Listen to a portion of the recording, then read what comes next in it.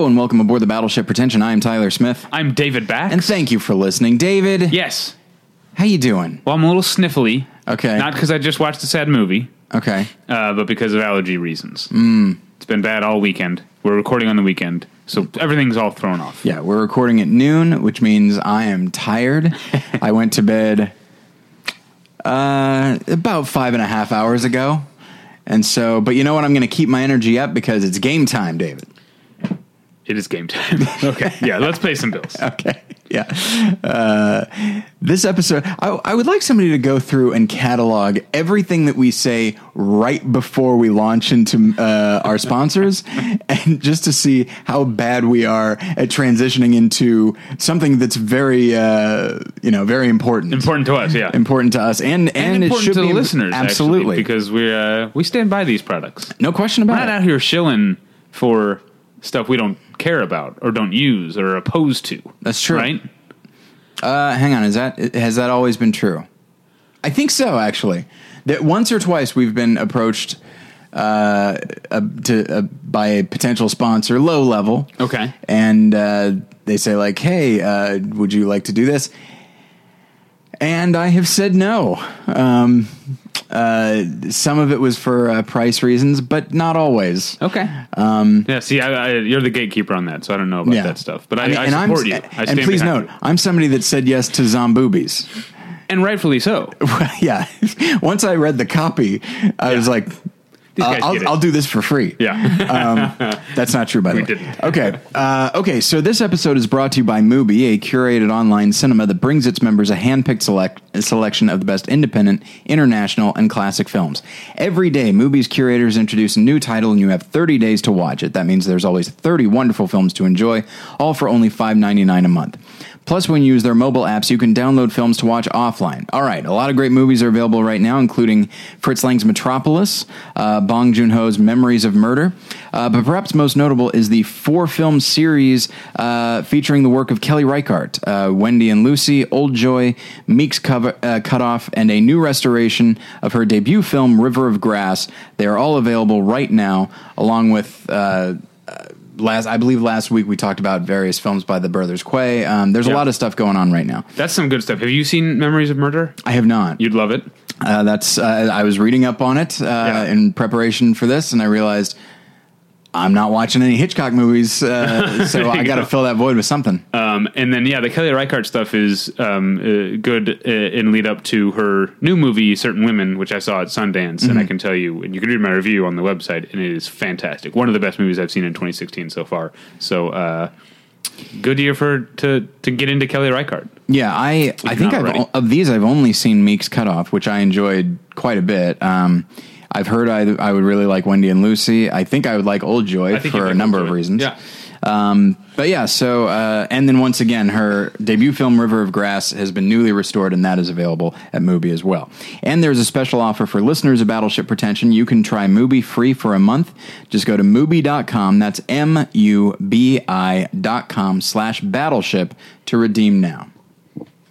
And I want to tell you about tweakedaudio.com, which is where you go for professional quality earbuds in a variety of stylish styles and colorful colors. They look great and they sound great. And Tyler and I use them. Our guest might use them. I'm not sure. We'll get to that in a second. They're available at a low price at tweakedaudio.com. But if you use the offer code pretension when you reach checkout, you get 1/3 off that low price and no shipping charges. So go to tweakedaudio.com and use the offer code pretension. Hey, it's Kaylee Cuoco for Priceline. Ready to go to your happy place for a happy price? Well, why didn't you say so? Just download the Priceline app right now and save up to 60% on hotels. So whether it's Cousin Kevin's Kazoo Concert in Kansas City, go Kevin, or Becky's Bachelorette Bash in Bermuda, you never have to miss a trip ever again. So download the Priceline app today. Your savings are waiting. Go to your happy place for a happy price. Go to your happy price, Priceline.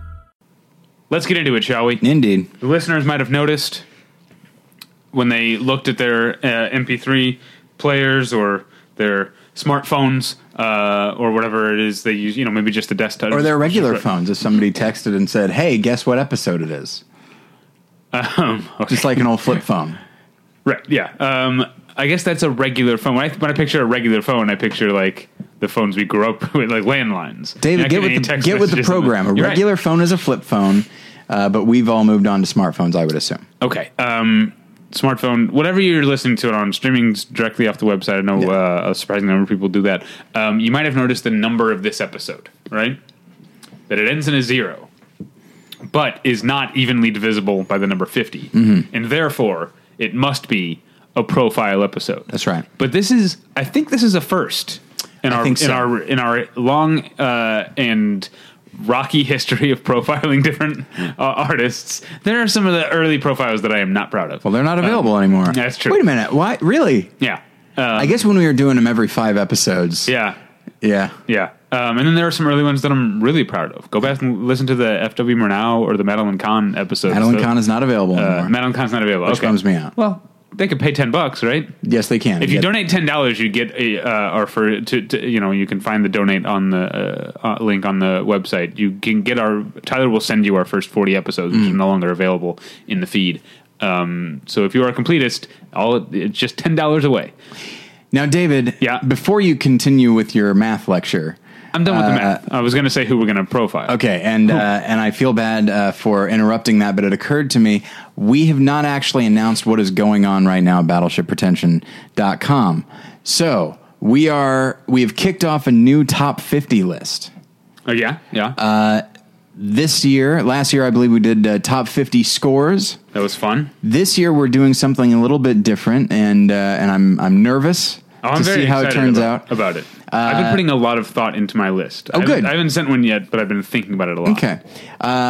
There have been it's very early, so we'll see what happens. There are some very interesting, very alarming developments, which I can't talk about.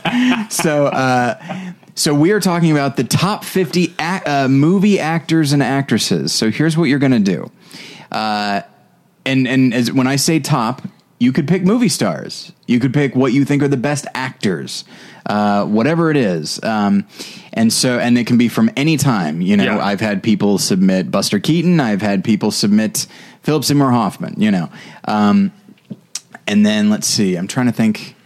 You got your Ingrid Bergman in there. You got your Cate Blanchett. Okay. Those are some submissions. I don't want to sway you one way or another. Sure. But, so anytime in movie history, just email me, Tyler at BattleshipPretension.com. And what I want you to do, I want you to list 5 actors, 5 actresses, and please rank them. Yes. 5 to 1. These are weighted. 1 being the best. Yes. Once I figured out how to incorporate the weighted system, it's actually very easy and so much more accurate than our past, to such a degree that I think our lists in the past are invalid. So we'll just have to do them all over again. Yeah. But yeah, so once again, and we'll be doing this until August 31st, so you have a few weeks to do it. And please don't sit back and just assume everybody else is going to submit your favorite actor. It might not happen. Yeah. And it's, again, there are some interesting developments.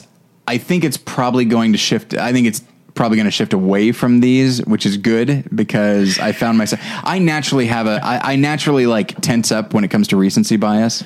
Oh, you know what I mean? Okay. Like how when we did our top 100 directors, Edgar Wright was like number 15. And Rian Johnson was on there at all. At the time, hadn't even done Looper. Wow. Yeah. He had done, but I think he had just done that Breaking Bad episode, The Fly. Right. And so, everybody, it's off-putting. Yeah. Try to avoid recency bias. Yeah. But at the same time, you a bunch of kids, whippersnappers. Exactly. Look, I know that your 16 years on this earth have really given you some perspective, but no, that's the thing. This is where I feel like a curmudgeon. This is where I feel like, Mr. Wilson from Dennis the Menace is the recency bias for certain actors makes complete sense to me. They are wonderful actors. I cannot argue with them. They might even be some of my favorite actors of all time, but my natural assumption is like, well, yes, but surely you would want to go with somebody who's been around for, decades or passed away a long time ago, and their career is set in stone. And I can't give any examples. Yeah, because you don't want to. Because I don't want to do it. I'm thinking of a ton of examples. Yeah, and so surely you would want to do that, but maybe not. Maybe one thing that I always like about these lists is that it reflects who our listeners are, and if somebody who's relatively recent, by which I mean the last 10 to 20 years, if they are who they pick as their number one or number two or whatever, then that reflects who our listeners are, and also what the internet is. David, you might recall, I forget who approached us, along with I think 100 other online critics. Film School Rejects. Film School Rejects, and they approached us to put together a top 10 movies of all time. It was essentially it was the internet's response to the Sight and Sound. That's right, because they had just done their 2012. That's right. Yeah, and so it was internet critics. And, Back to the Future, I believe, was in the top 10. It's a solid list of 9 movies plus Back to the Future. Yeah. And my natural response... But that movie's 31 years old now, so its legacy is cemented. But my natural response is, come on, fellas. Yeah. And I would say ladies, but I feel like it's probably the fellas that are submitting Back to the Future. No, my rejection or my hesitance to embrace Back to the Future has nothing to do with its recency. It has to do with the fact that it's not that good.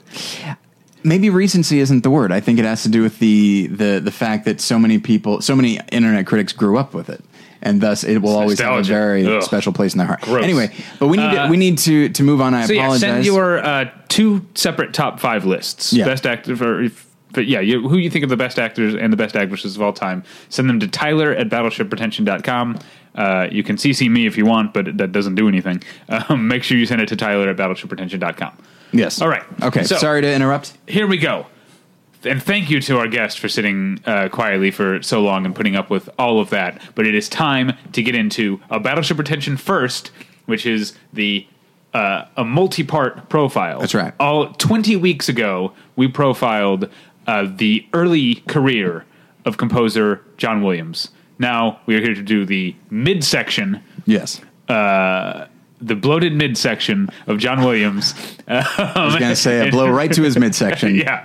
And returning our guest, our resident musicologist and guest expert, Wes Anthony. Hi. Thanks for letting me come in and ruin your weekend. I thank you for letting us ruin I got to do the show. Oh, I didn't get any sleep. I got to do the show. All right, I get it. Jeez. You want me to give you $1? And now, guess what? It's going to get worse because now I'm going to go back and I'm going to talk about something that you guys were just talking about because I have to weigh in on your recently bias. Okay. You guys are finding out right now the hard way, something that I've learned and accepted some time ago, which is this. When you die, 95% of all the stuff that you think is important and indispensable and invaluable is going away. And there's nothing you can do about it. So you can go ahead and pound on the younger generation all you want and say, well, no, look, this stuff that you think is important. No, it's this stuff over here, this older stuff. They don't care. They never will. That's why they remade Star Wars. We already had Star Wars. But the kids, they don't want our Star Wars, in a manner of speaking. They want their own Star Wars. So J.J. Abrams gave them their own Star Wars. Well, that's what's going on now. But see, that's not what I thought you were referring to Jupiter Ascending. No. Think about it. I mean, how many people are still listening to classical music today? And I'm not trying to deride any of these forms of music, but how many people are still listening to it now? How many people are still listening to swing music or big band? How many people are still listening to Doris Day or Frank Sinatra? Or Elvis. Even the Beatles don't have as many people listening to them as they did 20 years ago today. Get it? The thing is, all that stuff just goes. There's nothing you could do to stop it. See, and I don't care about that. That's not what I'm talking about. Because it doesn't bother me when Paul McCartney does a song with Kanye West and Rihanna and the youth of America are like, who is that guy? Who's that old guy? He's getting a real boost in his career from working with Kanye West. That doesn't bother me at all. I don't get the younger generation. I understand that. I'm talking about people of my generation who can't let go of nostalgia. That's what annoys me because I am one of them. And it's like, grow up. Back to the Future and Ghostbusters are just okay. See, now here's where, because I feel like I'm somewhere in between where I feel like you're not nostalgic enough, and then, I think any nostalgia is too much nostalgia. But you know what? Actually, that's not true, because if nostalgia simply gives a movie a pass because you grew up with it and you're not looking at it with a critical eye, then that's too much nostalgia. But you just you have such hate for everything from when you were a child. But you just hate it so much. Here's the thing. Here's where because I joke that I don't have any nostalgia. Right. Like I still feel fondly personally toward the movie Empire Records. But I also know that it's garbage. Right. It's a really, really bad movie. Yeah. But I saw it when I was 13, which is when you were supposed to see it. When it came out when you were 13. If you saw it when you were 14 or 15, you were already probably too old. Over. And it captured a moment, and it felt very important to me. I know that it's a trash movie that barely holds together at all. And I can say that. And I don't understand why there are some movies that people can't have that distance from. They can't say, yes, this was important to me when I was a kid. And I'm not saying, like, obviously Back to the Future and Ghostbusters are not garbage the way that Empire Records is. They're very competently made and funny movies, and Back to the Future has some great action-adventure type of stuff in it. They're very solid movies. But when it makes the top 10 of all time list, that to me represents a lack of critical distance among people a certain age. It's just like, it's like, I guess Buster Keaton's The General is okay, but where's the Chuck Berry reference? It's largely to do, I think, with the sort of the infantilization of recent generations, and of course the whole sort of tendency toward anti-intellectualism that's been going on in this country for the last 30, 40 years, which has pretty much led to where we are right now in this election year. Just people are encouraged to be dumb. So you're going to get people making dumb decisions and outright rejecting anything that has the whiff of smartiness to it. You've heard it here first, folks. Wes Anthony says Back to the Future is dumb, and you are dumb for liking it. Yep. That's what I heard. You fit right in. So, but let's yeah, that's true. None of us are going to refute that. Yeah. Now that we've really put most of our listeners on guard, and they are sharpening their knives for us, let's get into the topic. Let's jump back into John Williams. Well, and that's the thing is the nature of the movies we're talking about today, the midsection here. We're going to be dipping into, for me, and probably you guys as well, a fair amount of nostalgia. Like my lone contribution to this list was a movie I was in denial about for a long time, and you still should be. No. Wait, no. In what sense? No, my eyes are open. I do not think it's very good. All right, fine. I stand by the music in it, but I don't think it's very good. But that's one that I held on to for a long time because of what it meant to me at that time in my life. But it's something I had to let go. Whereas many of these I loved when I was a kid, and now recognize that they are so much better than I thought they were as a kid. Like they're actual works of genius now. But anyway, we can move on. Yeah, John Williams. Once again, let's get back into it. And now we went through this last time, and we should have discussed this off mic. Okay. But what am I doing? Am I introducing the movie, then we hear the clip, then we discuss it? Is that how we do it? I think we switch it up every time. Let's see. Do we want to do... Let's play no music and discuss nothing. We'll just sit here quietly for an hour. Of Battleship Pretension. Sniffling and napping. That's all we'll do. And then everybody will feel better. Oh, that'd be great. Just have a live feed. That would be great. Yeah, let's... We'll play. We won't. How about we don't introduce the music? We don't say what it's from. We just say, "Here's the next clip," and then we just jump right into it after that. No, or do you don't like that? If I were to listen, I would not like that. Oh, see, if I were a listener, I'd be like, I want to see if I can place it within 10 seconds. That's the kind of nerdy. Yeah, but then I wouldn't be enjoying it. I'd be trying to place it. I'd rather say. So here, we're going to start with The Empire Strikes Back. Okay, and we're going to hear a selection right now from The Empire Strikes Back.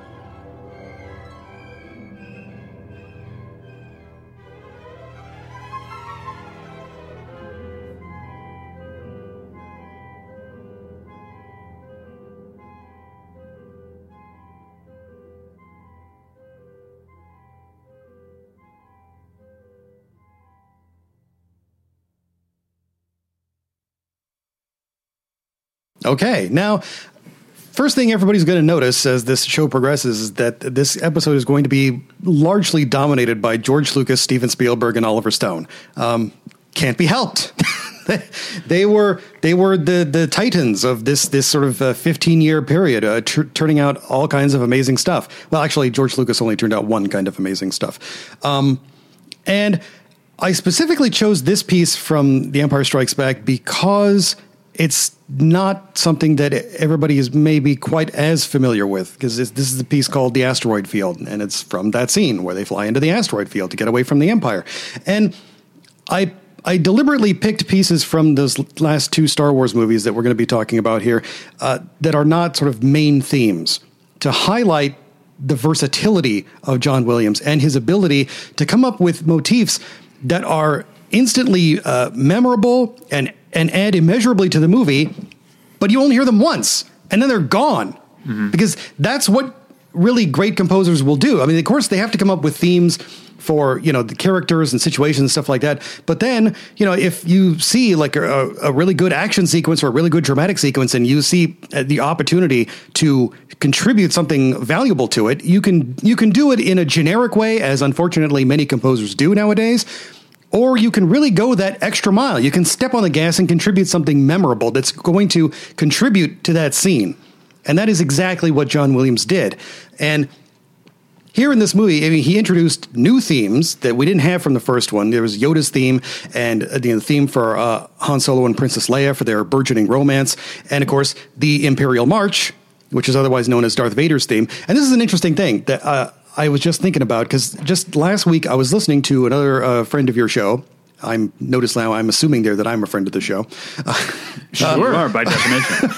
But I was listening to another podcast that featured Wayne Fetterman. Mm-hmm. Really great comedian, great guy. I met him. I got to talk to him once a few years ago, and he's a really great guy. Yeah. And he knows a lot about movies. But he was talking on this podcast, and he brought up this observation, and he was shocked to learn that the Imperial March, Darth Vader's theme, did not originate in the first Star Wars movie, that it originated in Empire. And that's not to say that Fetterman is some kind of a dummy, because he's not. He's really smart, he's really funny, and he knows a hell of a lot about movies. So the fact that he didn't know this sort of, to me, is a testament to how ingrained all this music is within the pop culture fabric that we all experience. And that's how good John Williams is. And this piece of music, I love it because, it starts with a brief reading of the Darth Vader theme. It ends with a fuller reading of the Han Solo and the Princess theme that was introduced earlier in the movie, which is foreshadowing. It gives you an idea of what is going to develop later on in the film. But then in the middle, you have this other piece that's just, it's just action-oriented because they're in a desperate situation, and the music initially reflects this. It reflects the desperation of the situation, and it seems like everything is bad until Han Solo makes the consciously idiotic decision to fly into an asteroid field instead of away from it. And that's when the music just turns on a dime and just suddenly becomes this joyous, rollicking romp. And it's like, wow. Because you could stay in the whole, warning Will Robinson danger type mode. But John Williams instinctively reads the terrain and recognizes that this is not a moment where you should be going, oh no, we're all going to die. This is a moment where you should be going, oh, Han Solo, you rapscallion. That's the big thing. Is I was listening to this track, and of course I've heard it a million times, but when you listen to something on its own and you're not hearing dialogue over it and all that sort of thing, you come to realize the it's weird to say nuances, because this is a very big bombastic piece of music, but it's not without nuance, right? Like the way that it changes from one moment to another. Now, when we did the top 50 scores, the number one was the score from Star Wars, Episode 4, New Hope. Used to be that when I said Star Wars, everyone knew what I was talking about. I was talking about the first one, not the first chapter. Damn it! Yeah. So get over it. As I was listening to, I don't like saying all these words. But when I was listening to it, of course, it's wonderful music and very beautiful in many ways. But as I was listening to this seemed more inherently adventurous than any of the music in the first Star Wars. Like, I mean, don't get me wrong, there's plenty of adventure there, but a lot of it, it's very propulsive, and it's very I don't know. There's definitely I mean, obviously, I'd say there's an operatic quality to it, whereas this seemed more just straight up, as you said, fun and joyous.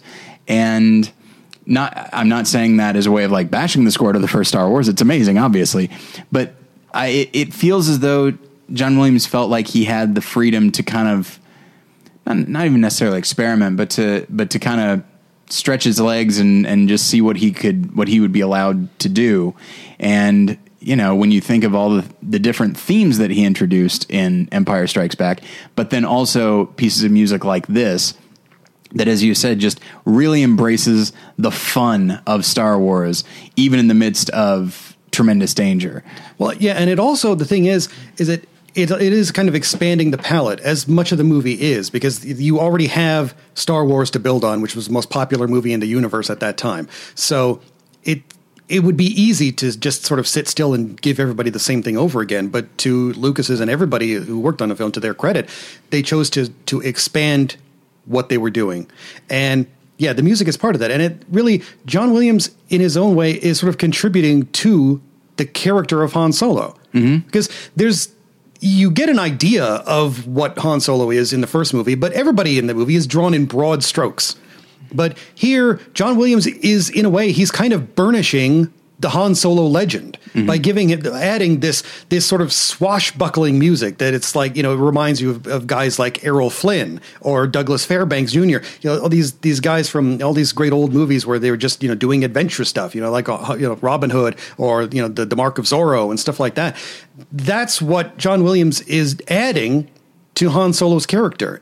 And so it helps you to gain a better understanding of who he is. Because again, you know, flying into an asteroid field, that's pretty much counterintuitive to all of us. Mm-hmm. But to him, it's like, it's exactly the right thing to do. And the music is commenting on that, saying, well, yes, that's what this guy's going to do. And it's all going to work out. So just sit back and have a good time. Yeah.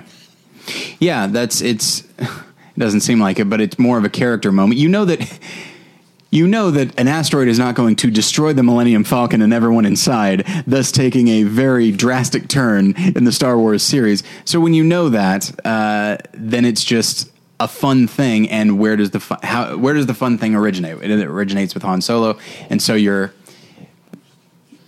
I'd say, finding out more about him. Except you already know these things, but now it's just further illustration of who he is. Well, I think, yeah. But we also, should move on. That's going to be my job here. Is to, all right. Because we have 11 tracks here. So my job will be to keep us moving. What's that? 11 tracks of whack. Yes. So let's one or two of these isn't that? Sorry. Yeah. No, that's an in joke. What was the name of Walter Becker? The two guys from Steely Dan. One of them was Donald Fagen. And Walter Becker did a solo album called 11 Tracks of Whack. Okay, now there you can we move go. on. Let's hear all of them. No, now we are going to hear another George Lucas related track, and this is from Raiders of the Lost Ark.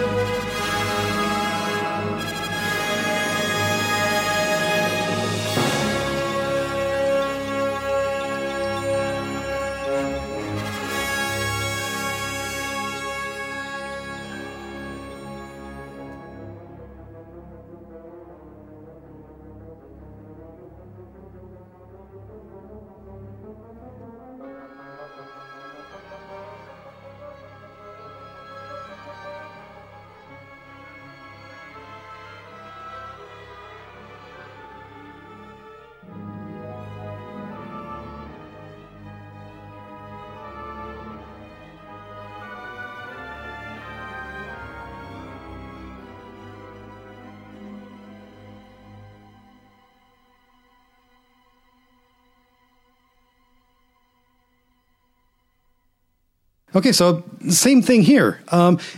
The Raiders March is iconic. Everybody knows it. And then, of course, you have Marion's theme, which is very lush and sweeping and romantic. But here again, Williams has the opportunity to create other themes and motifs that are just as...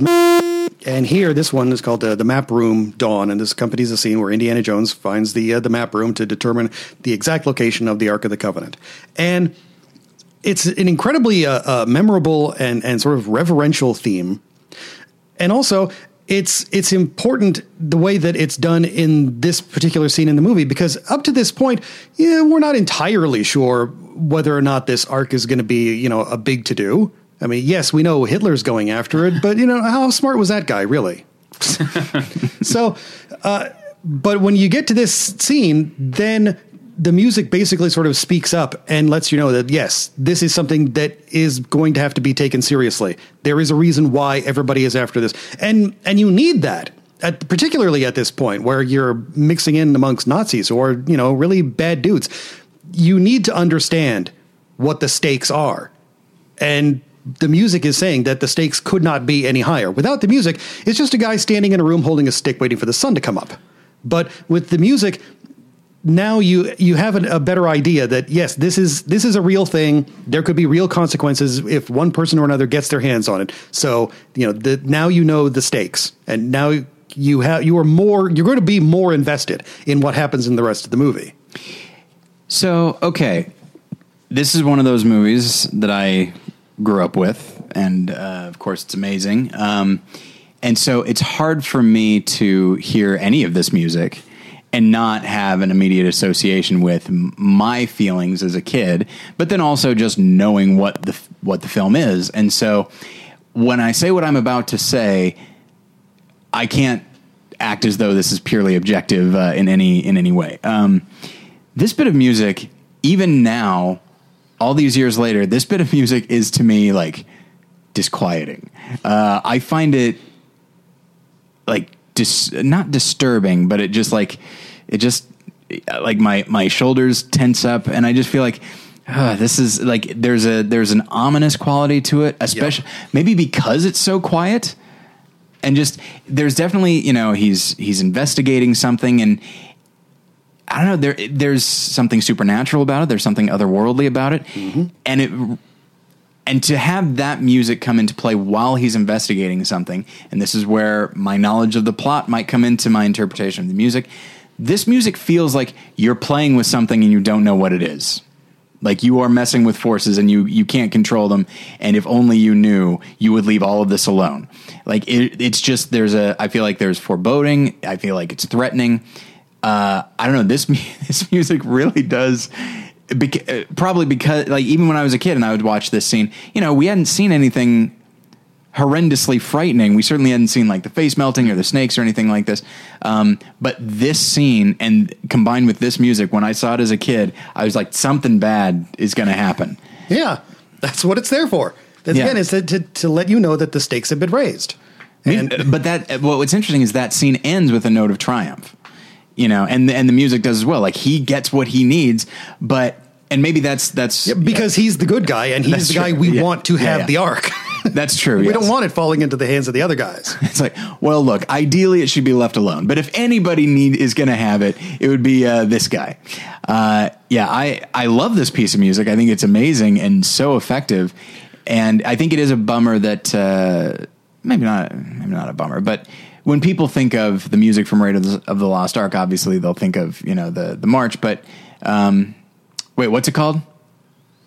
Imperial March? Not the Imperial March, but like the official... The Raiders March. The Raiders March. Okay, so I was right when I said March. The Imperial Raiders March. Got it. They think about that, and obviously it's understandable why, but bits of music like this, I'm glad that you picked this and not, the Raiders March, because this is what the movie is made of, is, moments like this. Everybody's heard that other piece. Yeah. I want to just call attention to other stuff, because there is other stuff.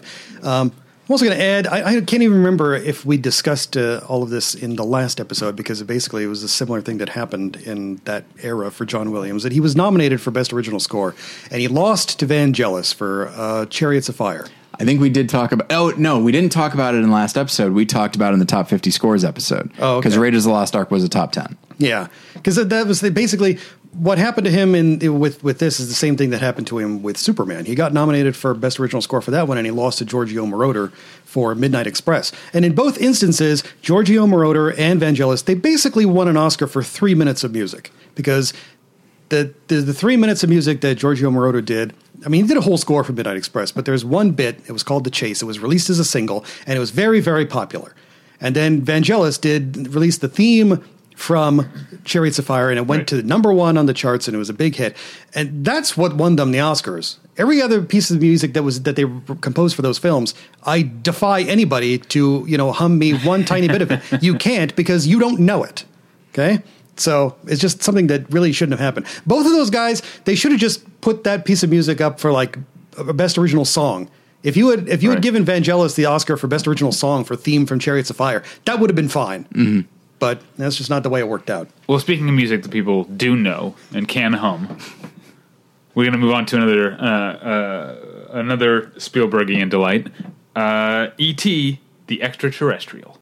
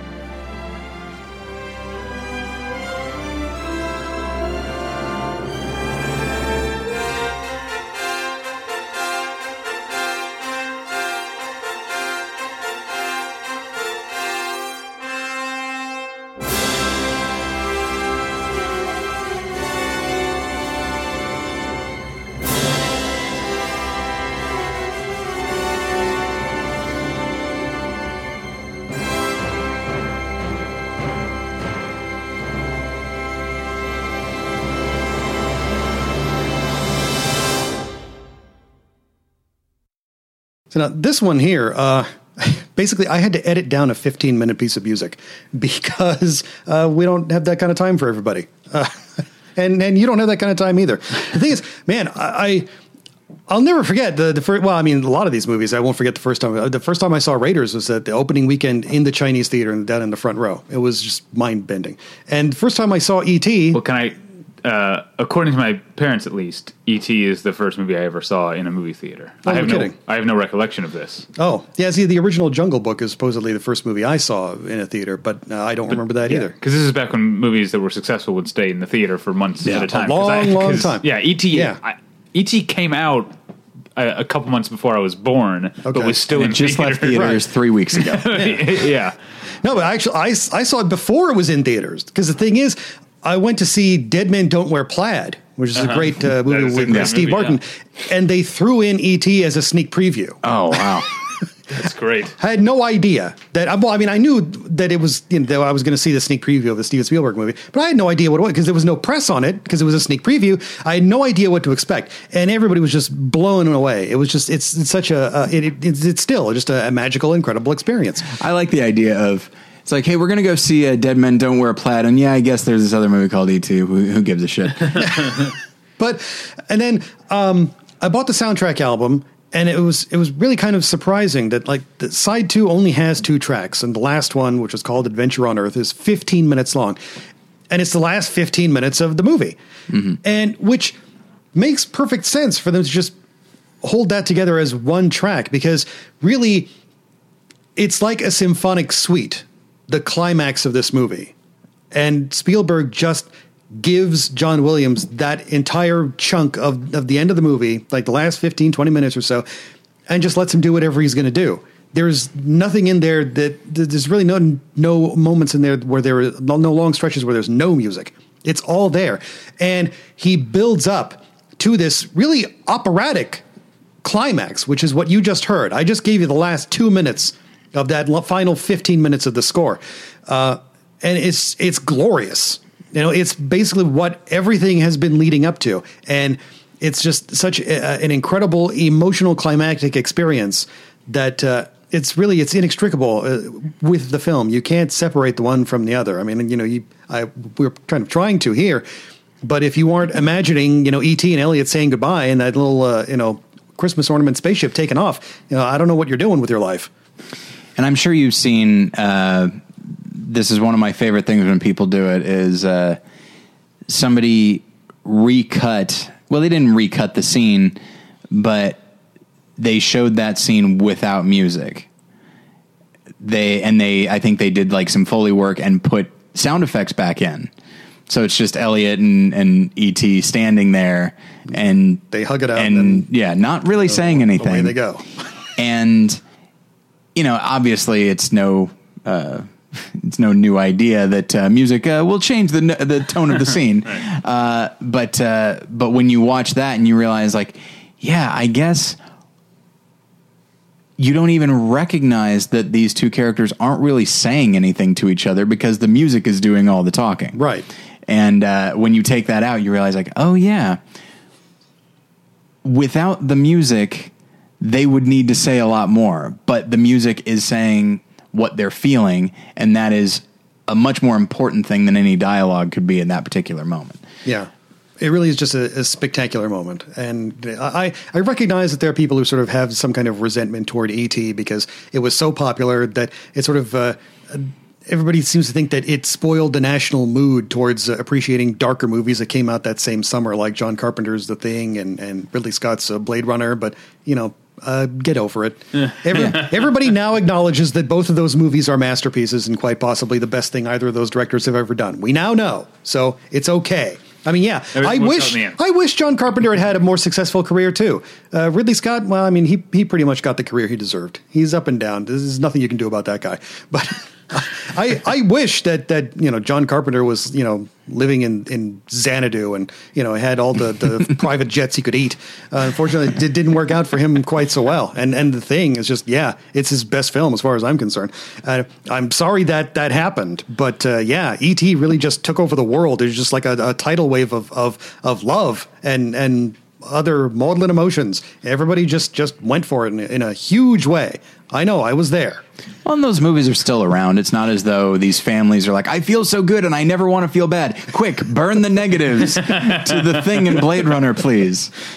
Well, I don't have any good transition for this one. I'm glad no one burned the negatives, I guess, for this movie, even though it's not great. It's called Return of the Jedi.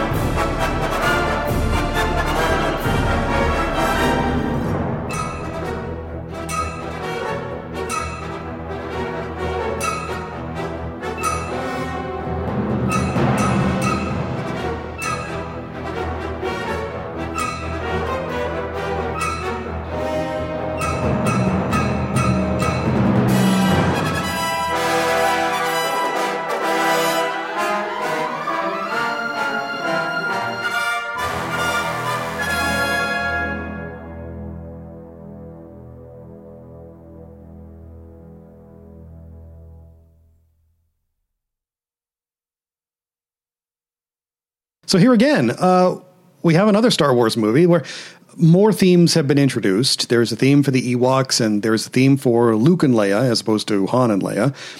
And yet we have this other self-contained piece of music that comes at a very critical point in the story where the rebels are going to be attacking the Death Star yet again, because I guess this is a cycle that we always have to be attacking Death Stars. There's no getting away from it now.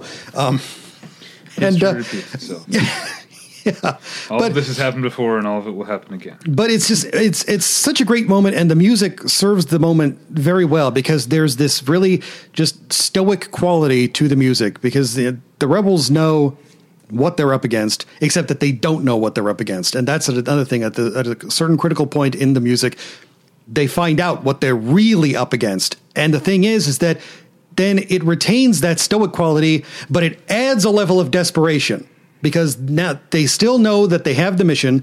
They still know that they're in big trouble. Now they know they're grossly outnumbered. Many of them are probably going to die, but they can't turn around. It's incredibly heartbreaking. And for me, this is one of the musical, emotional highlights of the movie. Because I don't know if you have that experience of like, everything is terrible. Nothing is going to get better. I may not survive this, but I have to keep going. I have. It's called my childhood. But other people, I don't know. Maybe you have something similar to that. But the thing is just that stoic quality combined with that level of desperation and just knowing that you have to push through that and keep going regardless of whatever is going to happen. Again, like I say, it's an emotional highlight within the score. And it's also kind of interesting to note that this was the first of those 3 Star Wars movies where the first 2, when they came out on vinyl, because that's what we had back then, they were double albums. Return of the Jedi was the first one that was only a single album. Even though there was enough music for a double album, they only put out 1 record. I'm still not entirely sure why. I mean, eventually all of the music was released like 20 years later or something like that. But, you know, that's just something that happened. I've still never gotten to the bottom of that. Yeah, it's interesting that you mentioned that and that you... As I said, with stuff like the asteroid field and that sort of thing, we know that these characters are going to be fine, but it's worth noting that the rebels going to fight the Death Star in a scene that has become, unfortunately, infamous for Admiral Akbar saying it's trap. Which it is. But they have him saying it, and now a lot of people, including friend of the show, Asterios Kokkinos, has turned that into a joke. But when you realize that, well, let's see, who's involved, who's part of the people that are going to destroy the Death Star? It's not Luke. It's not Han and Leia. It's Lando. And I believe, is Chewie with him? Or no, Chewie is with Han. So it's just like, oh, okay, Lando could die. Yeah. They might kill him, and remember, there was like a little possible foreshadowing moment where before Han and his party took off, he was looking at the Millennium Falcon, and Leia asked him what was wrong. He said, I don't know, I got a funny feeling like it's not like I'm not going to see her again. Yeah. And so they're planting that in the audience's mind, which, turns out not to happen. Spoiler. But but yeah, there is that real feeling that, a lot of people are not going to come out on the other side of this thing. Yeah, it's a really nice moment, and I was glad that you'd picked this because just in listening back to it, it's a combination of tragic and obviously propulsive, because as you said, you need to just keep moving forward. And so which I guess when you put those things together, I don't know, there's also definitely there's a heroism there, because if you keep moving forward, even though you're probably going to die, and you do it so that you can stop evil, then that makes you an instant hero. And so it's a great piece of music. And David, in regards to you saying it's not that good of a movie, that is definitely a thing that I agree with to a point. I still maintain that first 30 minutes is some of the best Star Wars filmmaking I've ever seen. Okay. Now you just gave a look that implies you disagree. Jabba's palace. I don't feel any way about it. Oh man, it's been easily 20 years since I've seen this movie. You should watch it. Okay. Like, genuinely. Like, all right. It is, that third act does have some problems. Specifically once they get to Endor. With the Ewoks and everything there. Like, Han and Leia don't really have much to do.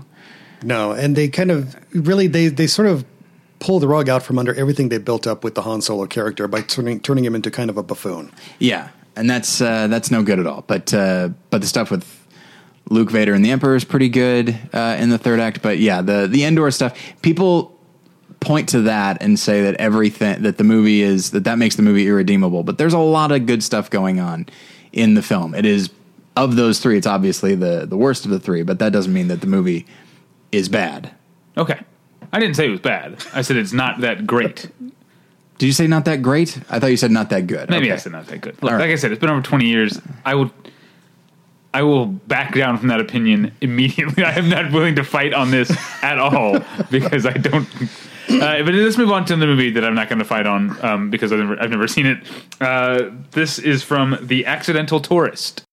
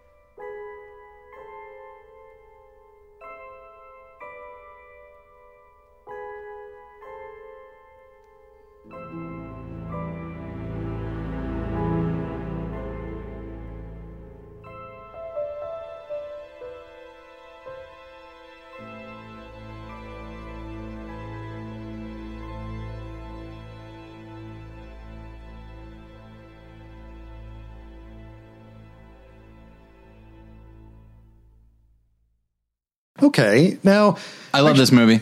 Oh, really? Yes. Okay, I like this movie. I used to love it a lot more until the last time I saw it, which was just recently in preparation for this episode.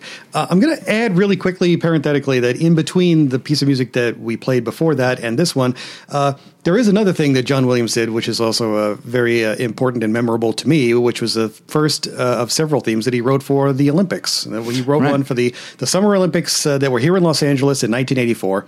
Which we can't play here because it's not from a movie, and these guys are really picky.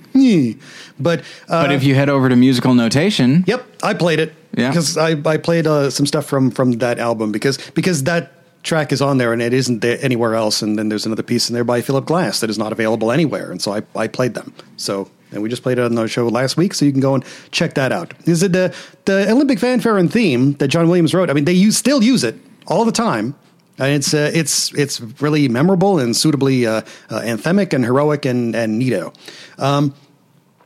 But so now you have The Accidental Tourist, which is really John Williams going into a very different mode from pretty much everything that we've heard up to this point.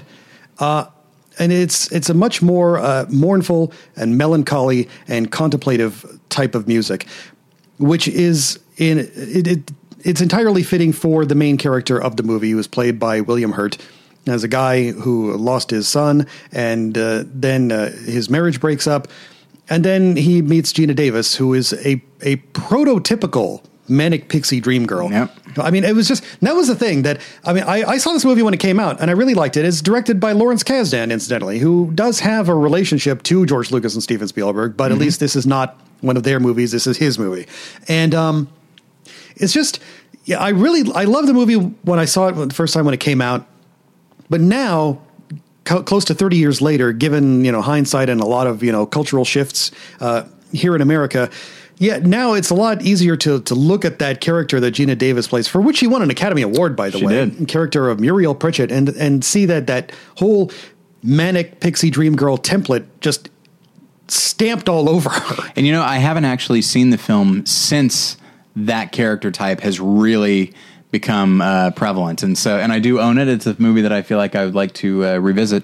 It's still got a lot of good things in it, but it was just the way that, from the moment that those two characters met, there was just no explanation of any kind at all given to the way she just glommed onto him the moment he walked into this pet shop thing. No. It was like, why? Why is this? Why is and she just sort of guilelessly sets herself to the task of rehabilitating William Hurt and getting him to open up as a human being, and it's like, why? Explain it to me. Explain why she's doing this.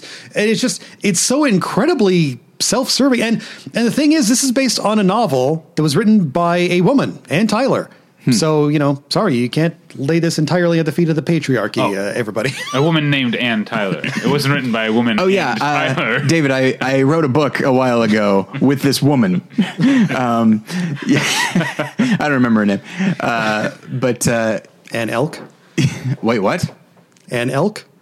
I don't know what that means. That's from a Monty Python sketch. Oh, I'm sorry. The sketches I don't know, unfortunately. But no, I'm watching the movie this time because I watched it a couple of weeks ago for this episode, and the question why just kept rolling back into my head. Why did she glom on it? Because there's no explanation given. There's no valid reason for it, because he's a mopey sad sack. And yes, we know that he's got perfectly valid reasons for being a mopey sad sack. He lost his son to a tragedy. His wife just broke up with him, and he's got every reason to be mopey and sad succulent. And yet this woman just like, here's the guy for me. And she just sets herself about the task of bagging this guy. And it makes no sense at all.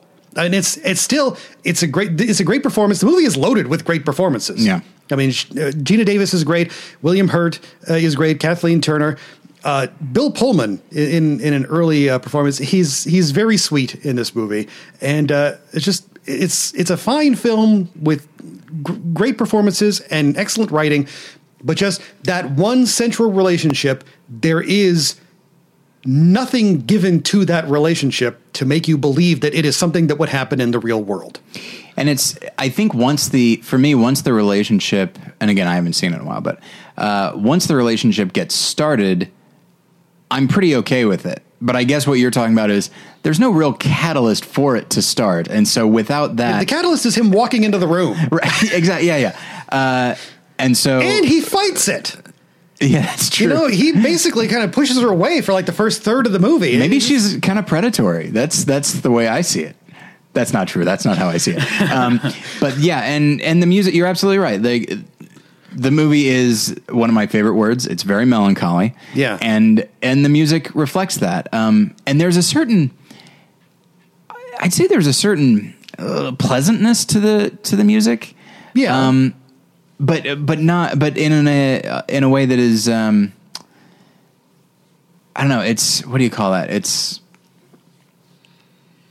I can't think of the word, but it's just, it's as though it's a forced pleasantness,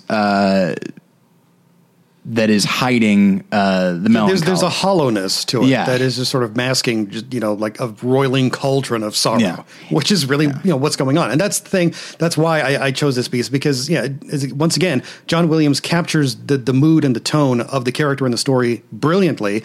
And also at the same time, it is a mood and a tone that we are not necessarily accustomed to hearing from him. Mm-hmm. Not at least, certainly not at this point. Now, one of the three names you mentioned at the top was Oliver Stone, so I think we should move directly into the Oliver Stone era here with Born on the 4th of July.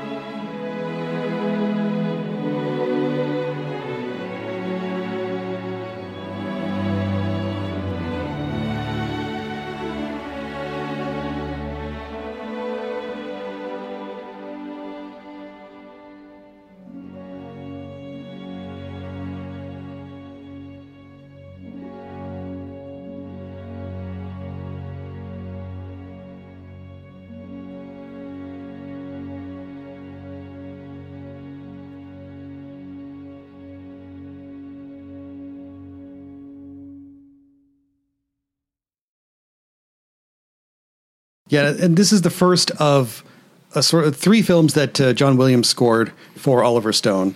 I don't know if Stone himself refers to it as a trilogy, but people who are fans of John Williams would refer to it as a trilogy because the 3 films that he did with Oliver Stone.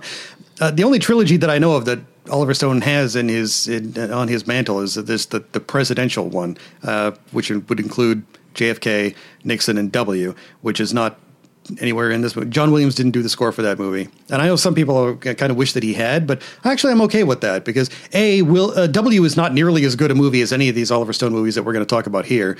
And B, I think John Williams would have given too much. It would have made the character probably a lot better than he should. Really, just wall to wall Leonard Skinnerd and yakety sax. That's all W needs. I liked W. No, I liked it too. But you mean as far as Tyler means the president? Yeah, yeah. Oh, you know what though? Like given modern politics, I was listening to an interview with an old interview with George W. Bush, and I thought like, wow. He's so much more preferable to our current nominee. Someone was comparing like what George W. Bush said about Cindy Sheehan to what Donald Trump has said about the cons and stuff that I found and still find objectionable about George W. Bush. It seems so reasonable and even-handed now. Oh yeah, he's his class level compared to Donald Trump is like Cary Grant. Yeah. But okay, so Born on the 4th of July, which is it's a magnificent film. I love it, and I wanted to ask you about this, Tyler. Have you done an episode on that movie for More Than One Lesson? Well, we try to avoid anything even remotely French, so I don't like that. We have not. I haven't seen it in a while. I remember loving it. I do think it's a great movie. I think maybe it's something that you might want to get into because particularly in the first act and again later on in the film, one of the things that I noticed is that there's sort of the layer of religion and the notion of consequences. Because, like in the first act, with the thing where Ron Kovic's mom finds a Playboy magazine in his room, and it says, God will punish you for this, and the very next scene is Ron Kovic losing a wrestling match. Yeah, and there's no doubt in my mind, anyway, that Oliver Stone is drawing a parallel between these two actions. I haven't read Ron Kovic's book, so I don't know if that's something that he himself alluded to while he was writing the book, but then also later on in the film, because when he finally does get to Vietnam and there's this really unfortunate, terrible slaughter of innocent civilians, and then capped off with him accidentally just, killing one of his own fellow soldiers because the sun was in his eyes. And then the next thing that happens, he gets shot and he is paralyzed from the waist down. And so, and then he's carrying this guilt around with him through most of the movie, and it isn't until you get to the third act where he finally actually has a sit down with the family of that fellow soldier that he killed, which, it doesn't necessarily lead to any easy conclusion or absolution for Ron Kovic, but then it seems like there is some degree of a weight lifted off him, which then leads to him becoming an advocate for, the anti-war cause. And, then next thing you know, he's at one of the Republican conventions and saying, hey, let's get out of this war, everybody. And so, yeah, I really think that there is a level in there that should be explored, that film, about the religion and sort of the consequences of disobeying commandments or the Lord's wishes or whatever, and then of course the concept of, because I don't know if it was ever special. I don't think they were Catholics. I certainly know about Catholic guilt, but then, I was going to say, well, they're focusing on the whole thing about Catholic guilt or Jewish guilt. Get off. It's just guilt. Yeah, there is no mother in the world who hasn't tried to guilt trip their kids, regardless of their religious preference. Sure, but the other day, I was talking on Facebook with my mom, and she said, now, you shouldn't slaughter any innocents, otherwise you might lose use of your legs. And I was like, thanks, Mom. Yeah, geez, what again with this? When does it stop? No, but anyway. So. No, that's honestly, that's a thing when it comes to depictions of religion in film and on TV.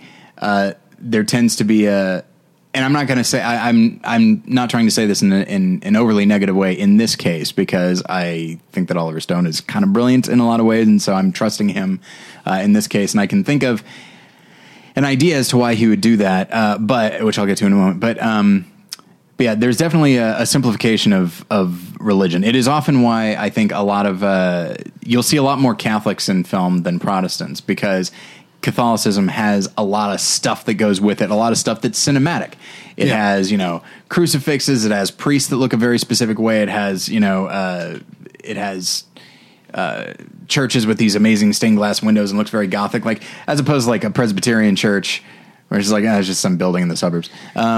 You know, it's not as interesting. But and in that same way, it's a lot easier to talk about, like, to reduce it to, you did this thing and so something will happen.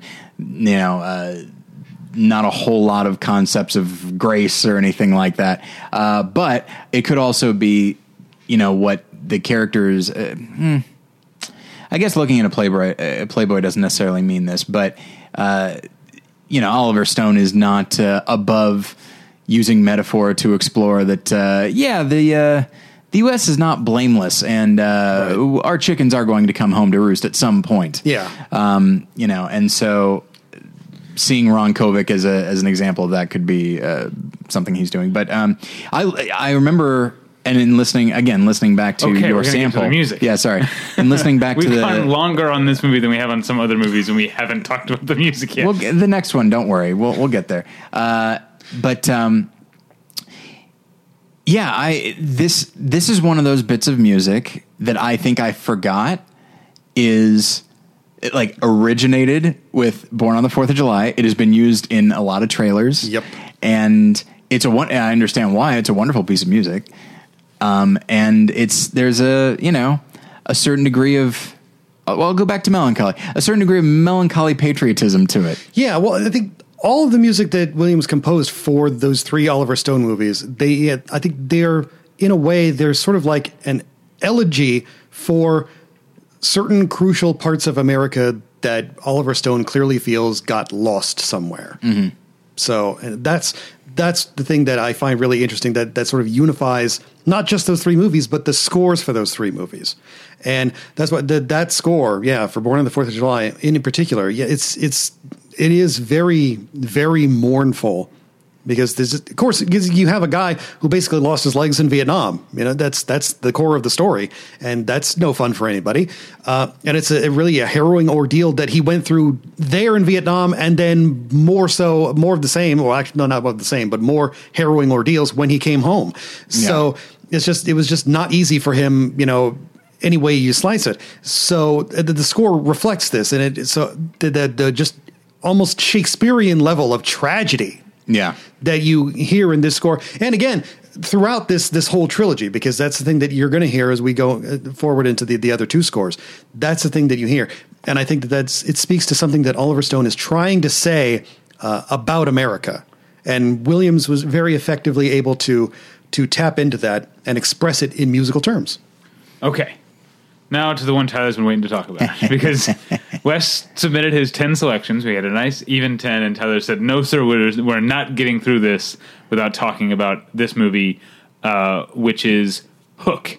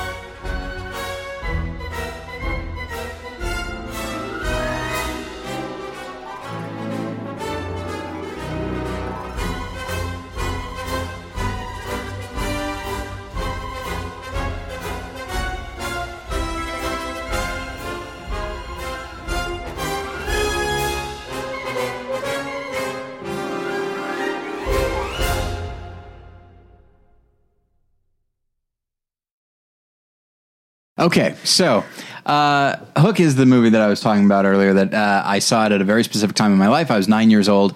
For whatever reason, I loved everything Peter Pan at the time. I just thought I loved the Disney film, and I'd read the book, and I really liked it. And the idea of, like a live action Peter Pan is very exciting to me.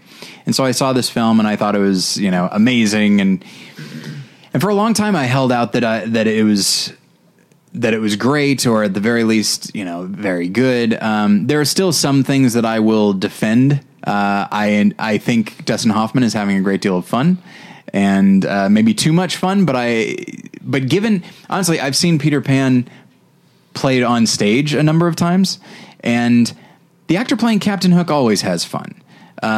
There does seem to be, I've seen performances where Captain Hook will address the audience. But just a little, the audience is taught to say boo, hiss whenever he comes on, and he'll be like, oh, shut up. And it's okay, that's an odd choice, but I don't know. There's an element to Captain Hook that I always thought it wasn't just the actor, yeah, no one told him. No one told him ahead of time. But yeah, and so I like what Dustin Hoffman is doing. I'm a big fan of Bob Hoskins. It's me. I feel like that works really well. The film itself is just kind of a mess in retrospect. But one thing that I do like is the music. And some of this might be as a function of when I saw it, but a lot of it's very overblown, but I'm okay with that. And the bit of music that I picked is essentially it's not, yeah, I guess it is Captain Hook's theme, but this one is a bit bigger and more bombastic because it is the introduction not merely of Captain Hook, but of the village of pirates first. And so there's kind of a bigness to it that I respond to quite a bit. I like whether he's doing a jazz type thing in Catch Me If You Can, or something like this, where I think John Williams is having a great deal of fun with it, and I think he's definitely trying to evoke something.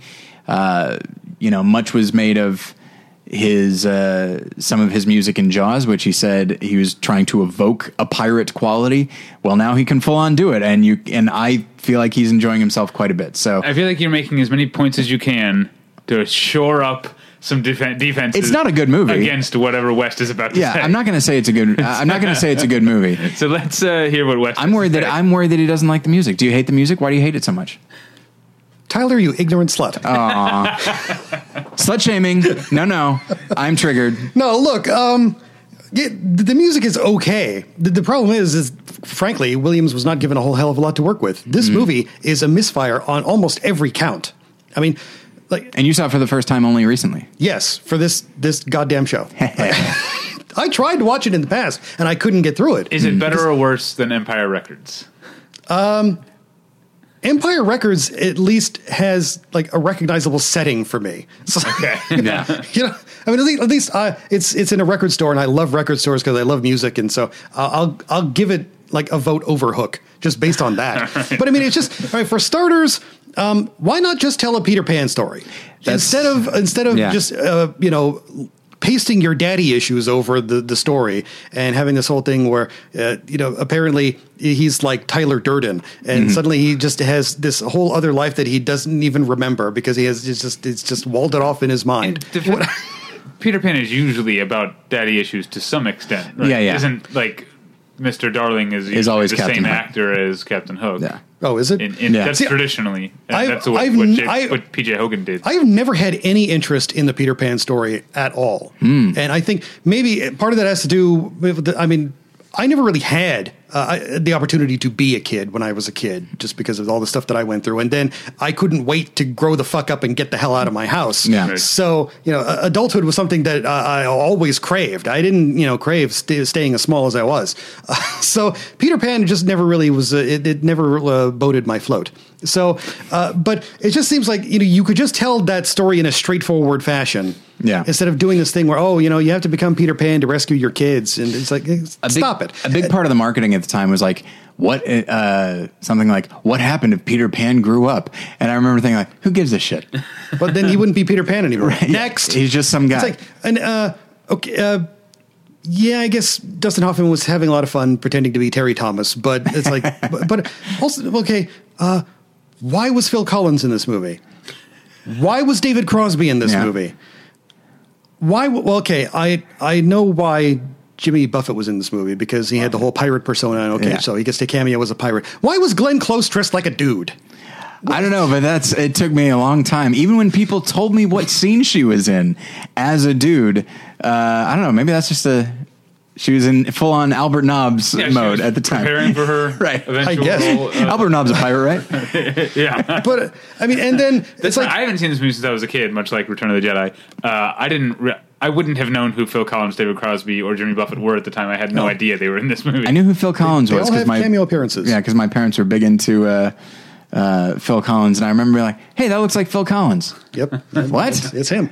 But I mean, and Robin Williams was, I mean, in a way, he was ideally cast to play that part the way that part was written. The trouble is, he didn't play it right at first. There was still too much Robin Williams when he was just, the dad. The thing is, he hadn't learned at that point in his career how to really dial it down. He had to be more serious. He had to be like 1 hour photo serious. Yeah. In the early sequences of the movie, and he was still just getting little wisecracks in here and there, and it did not serve the character, and it just made everything kind of wrong. And you could see also that there were vestiges of the musical version that Steven Spielberg initially wanted to do. And it's like, well, pick one or the other, but just either have it all musical or just take away all the musical numbers and people marching around chanting shit. 'Cause that doesn't help. The music is okay, but like I said, there's not really much going on there that Williams has to work with. One thing that I found pretty clever, though, is like in the opening sequence where Robin Williams is missing his son's ball game, you'll notice that the music in the opening of the film is really contemporary. Yeah, there's no orchestral elements into it. It's really sort of like a light jazz kind of music. It's not until they get to London and everything, sort of proceeds from there, that's when John Williams breaks out all the orchestral elements. I thought that was clever. Yeah. But even, in spite of that, I didn't really feel that there was too much of anything going on in this movie that appealed to me on any level. Well, that's interesting. And we can't delve too far into this, but no one is asking. No one besides you, Tyler, is asking us to spend any more time on Hook. I was just going to talk about Peter Pan in general. Oh, okay.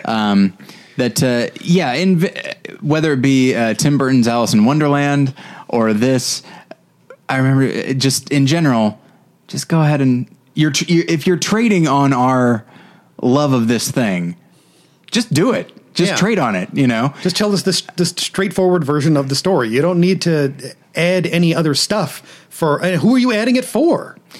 Yeah, there's plenty of, if you want to explore your father issues, which I know that Spielberg is a thing that he's interested in, but there's plenty of stuff in the original Peter Pan, and that's one of the things that I've always found Captain Hook to be interested. I've always been interested in the character of Captain Hook because of all the things that he represents, and who directed it? P.J. Hogan. Yeah, let's use this opportunity to steer people toward the 2003 P.J. Hogan one with Jason Isaac as Captain Hook and Jeremy Sumpter, I think, played Peter Pan.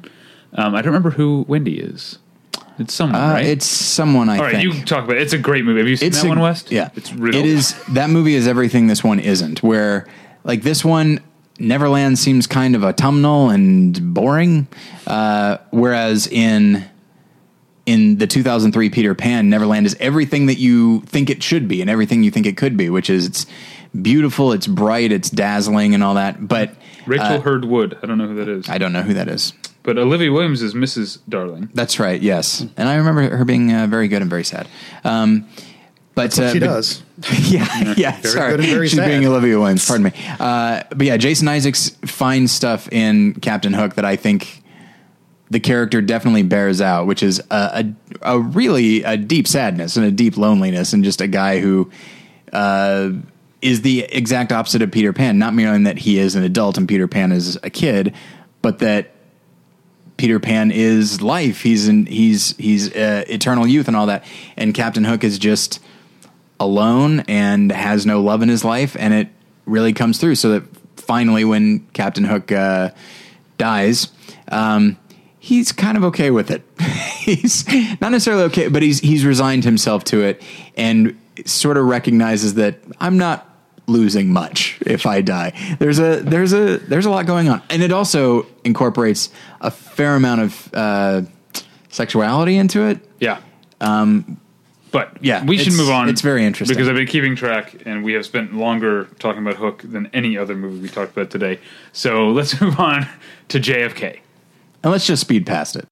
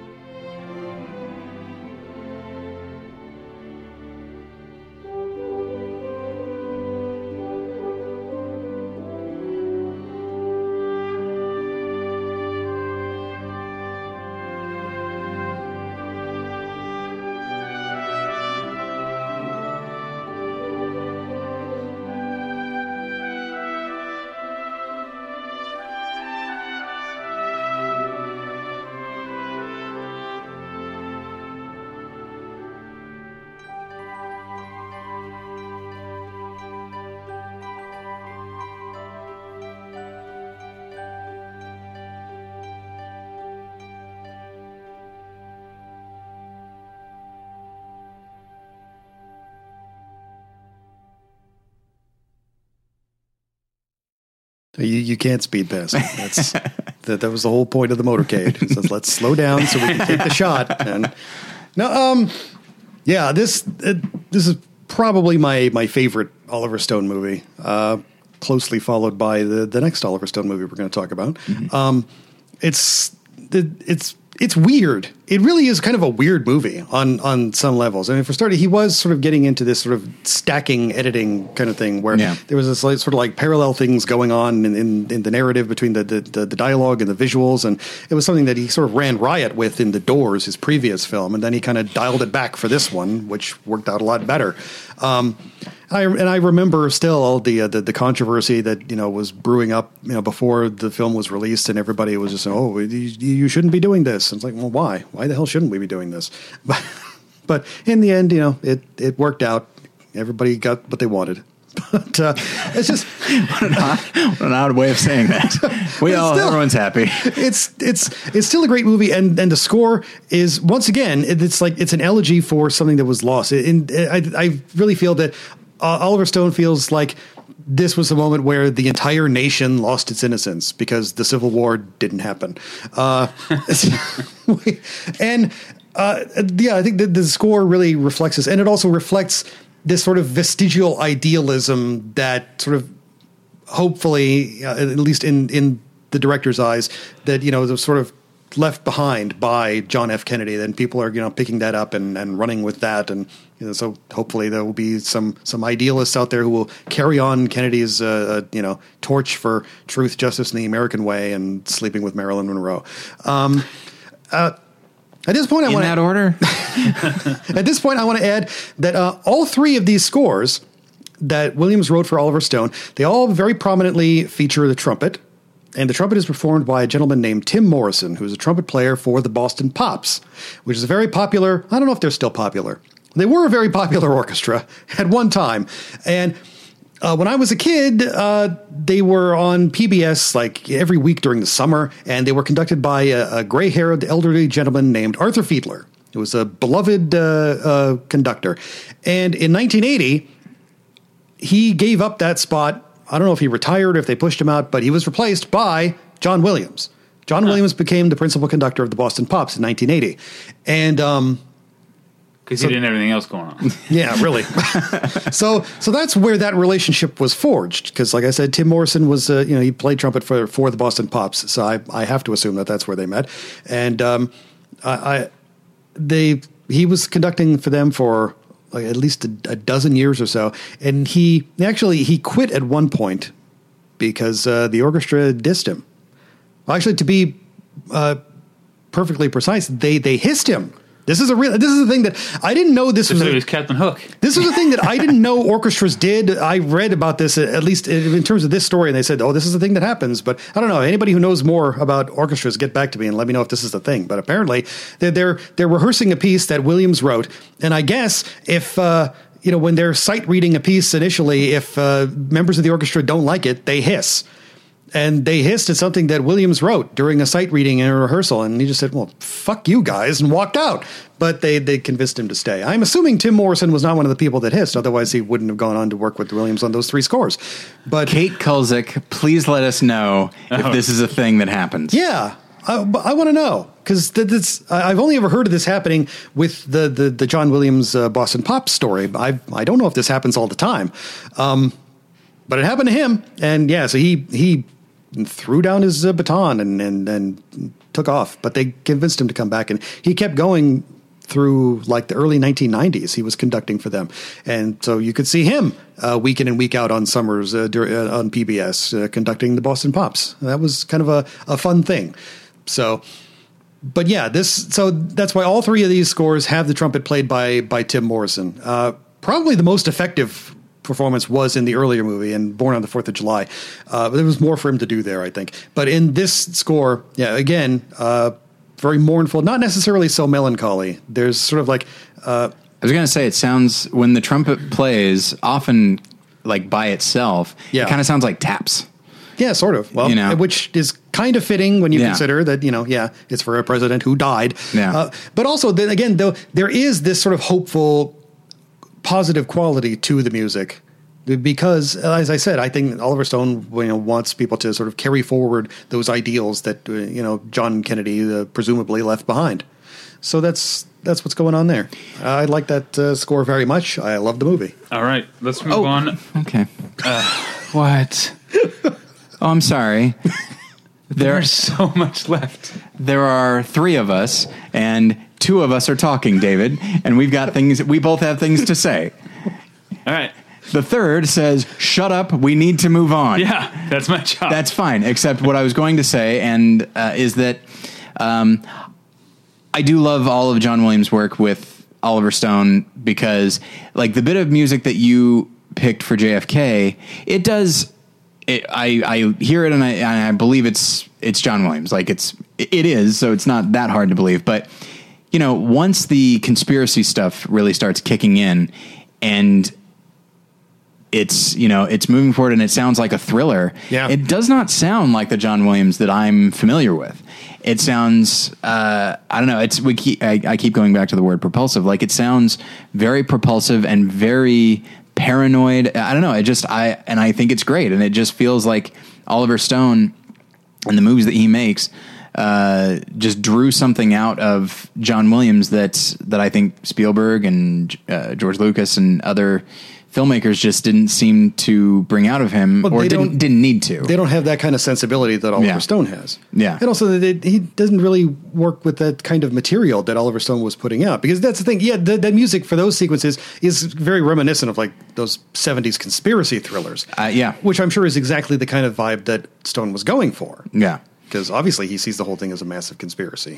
And to contrast like the optimism of the piece that you picked with to go from that into, oh, hey, bad things are happening here. It's so jarring that, but that's the thing is, when you look, if we're thinking about like, the death of American innocents, it didn't fade out. Like it was killed very quickly and very abruptly on November 26, 1963. 22nd. Pardon me. I just saw I should have said 11/22/63, because that's what I've been thinking in terms of that Hulu show, which is actually quite good. But it's. Did John Williams do the music for that? I wish. The music is oddly playful in that. I don't know. I don't care for it. But yeah, I feel like it's always exciting for me when John Williams surprises us, because I think a lot of people, when they say just the usual John Williams thing, now we all know what people mean when they say that, but if you show them JFK or Catch Me If You Can or even some of the early stuff that we played last time, he's capable of a lot of different things, and even within the stuff that we know him for, he can still throw us a curveball. And he's hang on. Would you say he's the greatest film composer of all time? Why don't we save that for the end of part 3? Oh, good point. Gosh, I hope the answer is yes. Even when he is doing the usual John Williams thing, the usual John Williams thing is still pretty great. Oh, yeah. Case in point, Jurassic Park.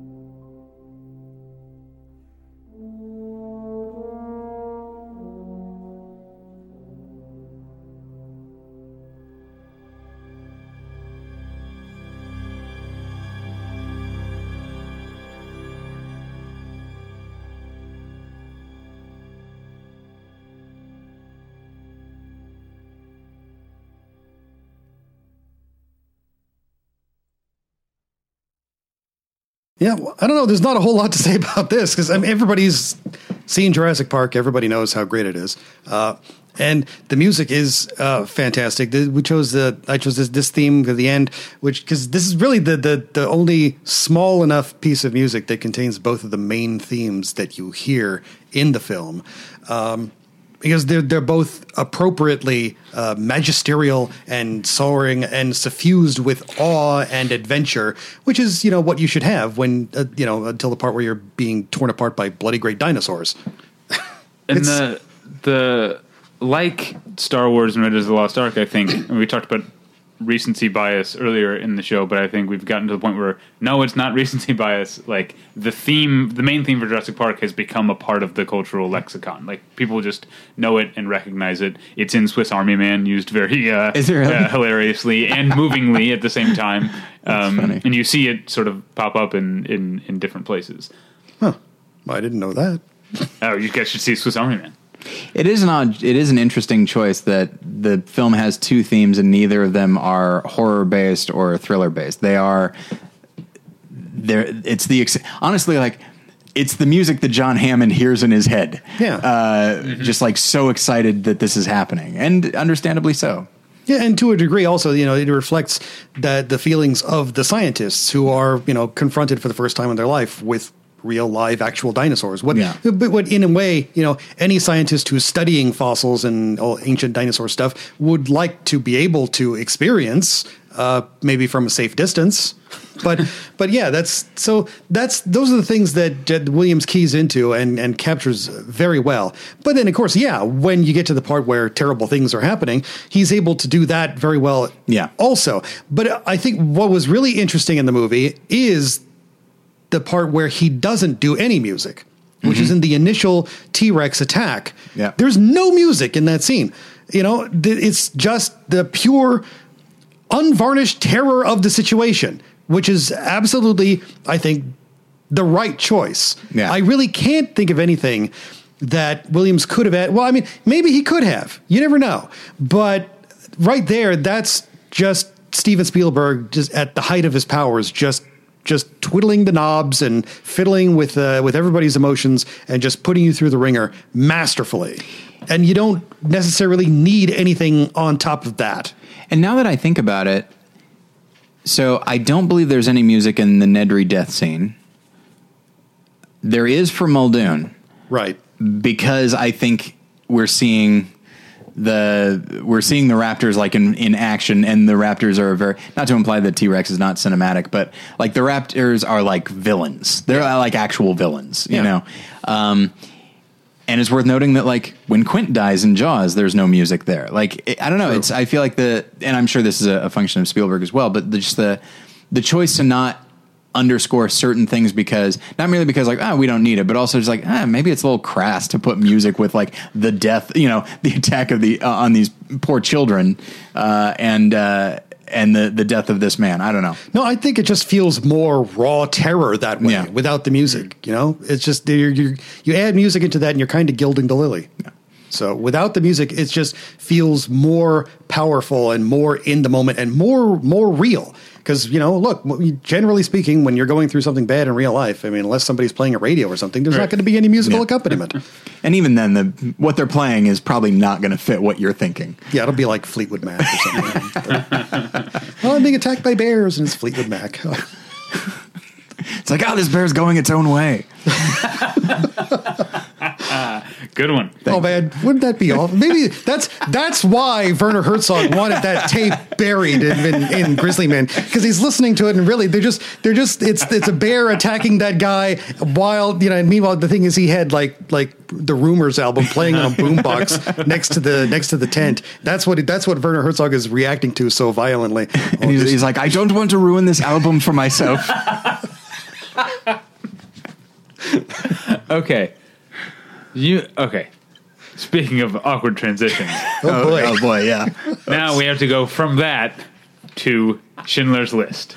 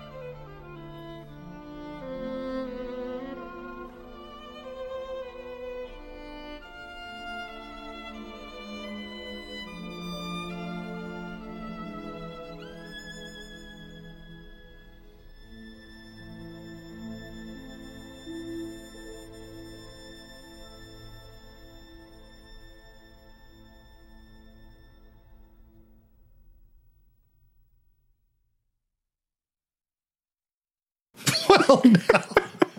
See, unfortunately, ladies and gentlemen, we're still laughing from the other thing. Yeah. I can't help it. And the fact that we're talking about something as serious as this, I'll tell you what. Look, I'll tell you a story that will suitably bring everybody down. Oh, good. Because look, Schindler's List it's a beautiful film. This is the first film. No, actually, I'm sorry. No, it is. It is the first film that he collaborated on with Janusz Kaminski. At first, I thought, no, he did Jurassic Park, but no, that was Dean Blabbermouth Cundy. Dean Cundy did that one, and Hook. So good for him. Yeah, Janusz Kaminski was busy shooting Cool as Ice, the Vanilla Ice vehicle. Oh, good for him.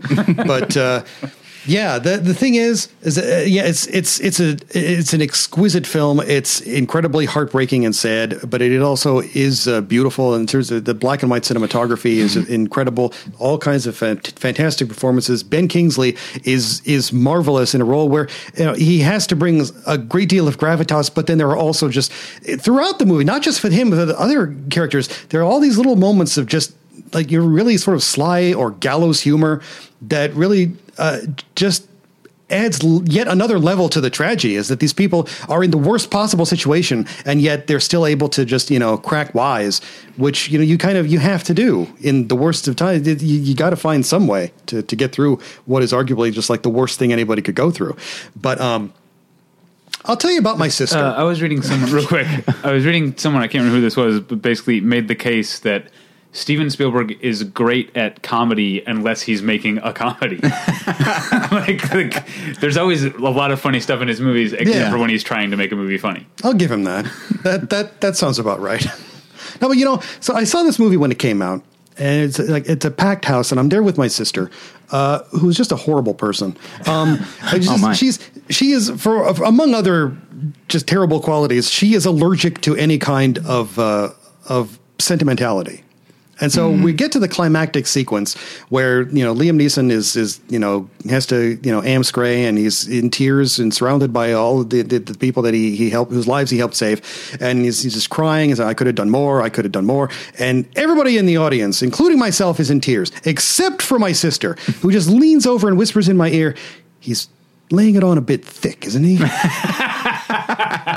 And I'm like, great screaming Jesus in a gas fire. What the hell is wrong with you, woman? But that's just her. I mean, this is the same woman who, like, sometime later, because it was around the same time, she calls me up at work to complain about the climactic scene in Philadelphia. Where Tom Hanks is listening to the opera, and it's a heartbreaking scene, which I hadn't seen at that time. I've seen it later, and I found it profoundly moving. But she could not stand it. Is your sister Larry David? No, because he's funny. Oh, okay. She's just unpleasant. Yeah, it's just, oh my God. It's just so awful. It's, unbelievable. I don't know where that comes from, but it's just like, Jesus. So the music, of course, which is why we're here. Sorry. Yeah. It is, there again, mournful, melancholy, tragic, an incredible opportunity for a solo violin played by the great Itzhak Perlman. Just amazing stuff. Understandably, he won an Academy Award for it. Why, just everybody else should have just stayed home. It's an incredible score. It's incredibly memorable. It's got a beautiful, haunting melody. The only thing the question that I find myself asking now and then is like, because early around this same period in 1985, Steven Spielberg did The Color Purple, which is like one of the only movies that he ever did that was not scored by John Williams. He brought in Quincy Jones. And I'm pretty sure John Williams is not Jewish. And I do wonder occasionally, would Spielberg have given any thought to hiring a Jewish composer? Might that have added something even more to the score for this movie? I don't know. I love the score that we have. Yeah. But it's like, clearly he felt that John Williams might not be appropriate for this, for The Color Purple. Or I could be wrong about that. Maybe Steven Spielberg only got the rights to the property on condition that he brought in as many black craftsmen behind the scenes as he could. I don't know. I really don't know too much about what was going on with that movie. The difference is that Steven Spielberg is not black. That's true too. Yeah. Yeah, and there was a whole thing about that. I mean, I'm pretty sure Spike Lee is still fuming about it. But as far as Schindler's List itself goes, it is a masterpiece. The fact that he was wrapping up Jurassic Park while he was working on Schindler's List. In fact, to go back just a little bit, Jurassic Park, the scoring sessions for that movie were the only ones that John Williams scored for a Steven Spielberg film that Spielberg himself did not attend personally because he was over in Europe working on Schindler's List. You know, one thing that I find interesting about the score to Schindler's List is that, you know, the music I feel like I can't find a good way to say this. The music does sound Jewish. Yeah. But and I feel like, once again, like the way you were talking about the music revealing Han Solo, this is called Schindler's List. Right. The lead is Oskar Schindler. The music says this is not his story. That's interesting. You know? Yeah, that's a fascinating point. Yeah, I had not considered it that way. Okay. I just thought of it a moment ago. Oh. So... That's this is not a. Well, then it's no good. This is not if a thesis. You haven't thought of it for at least 3 days. Screw you. I'll get back to you. All right, that's a great place to move on to our final selection and the final John Williams Oliver Stone collaboration. Right? Yes. Nixon.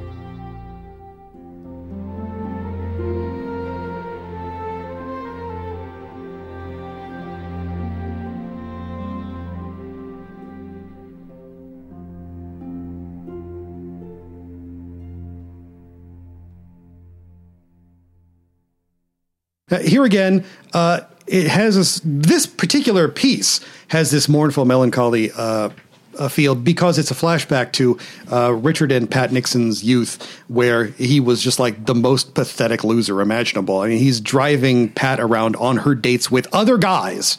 Wow. But it speaks to Nixon's character, and that's why Stone put it in the movie. And the score for this movie it really is fascinating. A lot of the music that we didn't play, you just need to see the movie. In particular, the way the film opens is with this it was what I call an anti-fanfare, because it's not it's just is this one very sort of simple phrase, dun dun dun dun dun dun dun, and then it stops. Right, and then he repeats it, but that's it. And it's like, it's not a fanfare that says, a great man approacheth. It's a fanfare that says, take the kids inside, Ethel. I don't like the look of this guy. It's diabolically clever, because in that one phrase, John Williams effectively sums up Richard Milhous Nixon. That's the guy. Because it doesn't have a heroic quality to it. And also because it has this sort of this upward trajectory, and then it comes to a dead stop. That's the guy. Because it's a guy, that's what the whole movie is about, is that it was a guy, he had potential. He had greatness within him, and it was within his grasp. It cannot be denied. Yes, he did open China, which was a big, big deal. Nobody else did that. Yes, the Environmental Protection Agency was started in his administration. He is very likely the last Republican president to ever acknowledge that, yeah, the environment may be something we want to take care of, God damn it. But so those big, big things. On the other hand, there's everything else. Richard Nixon, I believe, did more in my lifetime, to undermine the American people's confidence in their political leaders and institutions, and that cannot be understated. So, that's the thing that I found really amazing about that one phrase of the music, that it captures the man's character so much, that there was something about him that he could have been great, but his own weaknesses and insecurities got in the way, and they pulled him down, and they not only ruined his career, they not only ruined his presidency, but they ruined something in a lot of the American people. And again, that's one of the things that I think Oliver Stone is trying to get at with this movie. He has sympathy, a certain degree of sympathy for this character, which is a lot more than plenty of other people. I remember very vividly after he died, then there were, yes, at his funeral, and then on news commentaries, people were saying, oh, well, he did do some great things. Like I said, there were a couple of great things. But then, like, the issue of Rolling Stone magazine that came out immediately after his death, Hunter S. Thompson was in no forgiving mood. Among other things, he said the man was so crooked he had to screw his pants on every morning. And it's like, wow. But I can't let him off the hook either. I don't. I'm not going to go as far as Thompson did. But like I said, it's just what he did. It was so inexcusable, and it just sent the country down this dark spiral, and it sent us in a direction that we never should have gone. So a lot of the music captures that whole sort of dark, crumbling kingdom coming to an end feel that Stone was going for. But then in the middle of it, there's this particularly the flashbacks to Nixon's youth, which is where this particular piece of music comes from, is one of those that really show a lot more about the character of the man than I think maybe a lot of people were willing to reckon with, and that's one of the things that I give Oliver Stone a lot of credit for. So that's one of the reasons that this is my second favorite Oliver Stone film. I absolutely love this movie. And, one would guess that, hey, Oliver Stone's making a movie about Nixon. It's like, oh, okay, this is going to hurt. Yeah. But not unlike W. I feel like I think he's an artist first, and I think he wants to try to get to what makes this person tick. And with Nixon, I think there's a surprising amount of sympathy. And I think it's reflected in the music. Like, let's compare this to the bit of music that we played from JFK. The optimism of the music from JFK, obviously before it moves into the conspiracy, like, it's pure optimism. Right. This... And it's because JFK himself was, we all think of him as like this great and noble man. Nixon, we all knew what would become of him. And we also knew what he was like, during the 50s and that kind of thing. But the idea of, yes, there was greatness in him. And yes, he was reelected by a crazy margin. Like he was not necessarily loved, but he was, people had faith in him to a point. And there was greatness within him, but also within him. It's not an external thing. Within him, there were the seeds of his own destruction and destruction of much more. And so even when it's going back to his childhood, and, a time when if ever you could just have pure nostalgic music, this would be it. But no, it's saying that, like, yes, this is the childhood that made Richard Nixon who he is. Mm-hmm. And one thing that I've always found fascinating about Nixon, you know, I've said this on the podcast before, that when I was talking politics with some friends, they said, hey, someone said, you should go into politics. You can, because we were talking about how no politicians can, very few politicians can actually, like, string words together publicly. And they're like, hey, you like politics and you give speeches. You should do it. I was like, I would be Nixon. I was like, he is a guy who was brought down not by, like, corruption or looking to get financial gain. He was brought down by his own crippling insecurities. And it's like, that's me completely. I can barely stand to make it through this podcast. And so he's somebody that I feel a certain degree of kinship with, at least as portrayed in film. And the idea that this was a guy who he wasn't led by his ideology. He wasn't led by, like, a desire to get rich. He wasn't led by any of these things. You know, that was part of who he was. But the thing that led him more than anything was what he lacked, either literally or what he thought he lacked. Right. And this movie is all about that. And I will say one thing. When you sent us the list of the music we were going to listen to, you were apoplectic that there was no hook. Yeah, I was like, what the? But I was interested to see what track you picked from Nixon. I think this is a very good one. I was tempted to say, can we play a second track from Nixon, which is the music that plays during his 1968 Republican convention speech, which I was listening to the other day. And Jen happened to be in the other room, and so she heard it.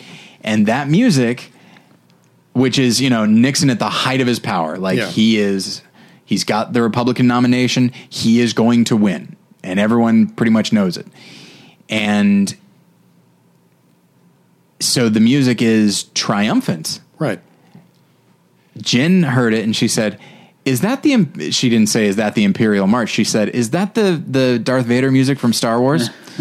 and I said, no, it's from Nixon. And then I started thinking, I thought, this sounds a lot like the Imperial March. And I'm sure I can see that not being a mistake. Like, I think he's drawing on a lot of stuff in that moment, which is definitely it looks very fascistic. And the music that plays is like, this is Nixon's version of triumph. Yeah, it's dark and it sounds like the Imperial March. Yeah, because, I mean, look, we all know what's coming from his presidency. Yeah. So it's not something that, you know, you couldn't look at it as an unvarnished triumph. Yeah. There's varnish all over it. Yeah. Well, this has been great. And I very much look forward to rounding off this trilogy in another 20 weeks. Now, there'll be 4 more parts. We're going to go like that Orson Welles biography. We're just going to keep on adding to it, and it's never going to stop. That's right. Part 3 just came out, didn't it? I'm reading it now. Okay. Simon Callow? Yeah. I read parts 1 and 2. I think it's great. I think he's a great writer. It is great, but when is he going to get to the end? Yeah. It was going to be 3 parts, and then when you realize part 2 covers like 6... it was going to be 2 parts. Oh, right. And then part 2 is like 6 months? Yeah, it covers like 6 years, and it was like, oh, sorry, this isn't the intro, sorry. It's like, but don't worry, now it'll be 3 parts, and we'll get to the 3rd part right away. Another 10 years later, part 3 comes out. Sorry, it only goes through 1965. George I was just thinking that, yeah. All right, so thank you very much for listening to this. It was fun. I hope you had fun rocking out to all these sick Jay Willie tunes. You can find us at battleshippretension.com. That's where you can find part 1 if you missed it. And you can find all of our movie reviews and other podcasts and all sorts of great stuff from Movie Geeks at battleshippretension.com.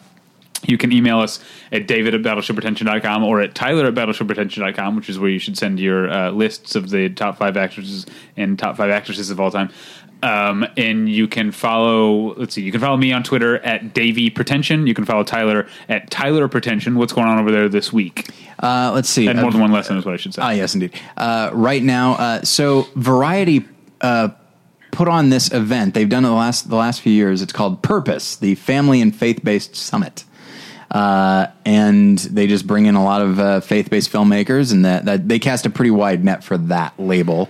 But they just had a day of panels and stuff like that. I was unable to go because I was doing school at the time. Sure. But Josh went, and so the most recent episode is him reporting back about that, and then this coming week there will be an episode about the film Prisoners. Okay. My other podcast is about television. It's called Hey, Watch This with Paul and David. This week we are talking about two shows that could not be more different. We're almost like that podcast double feature. Yes. Picking things that could not be more different. We're watching the Food Network Star. Okay. And Mr. Robot. So that'll be fun to hear us talk about those. West, where can people find you and your work on the internet?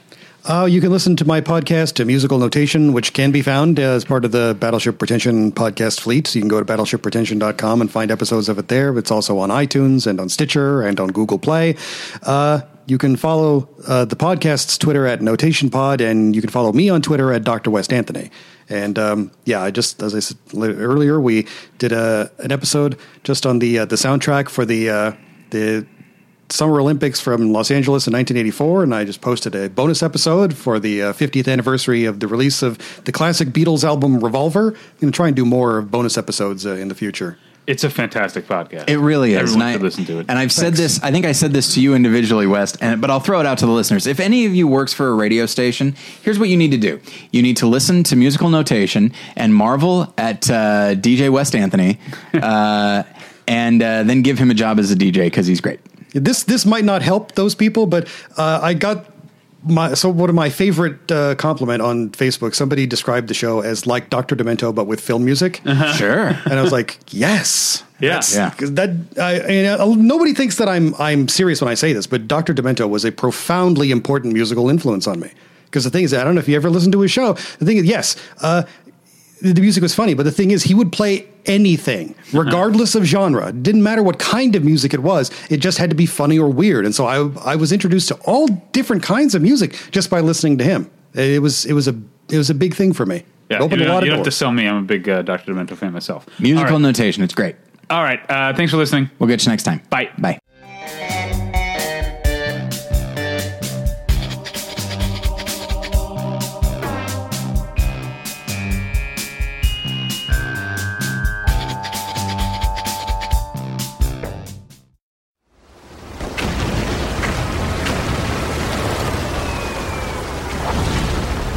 This program is a proud member of the Battleship Pretension Fleet.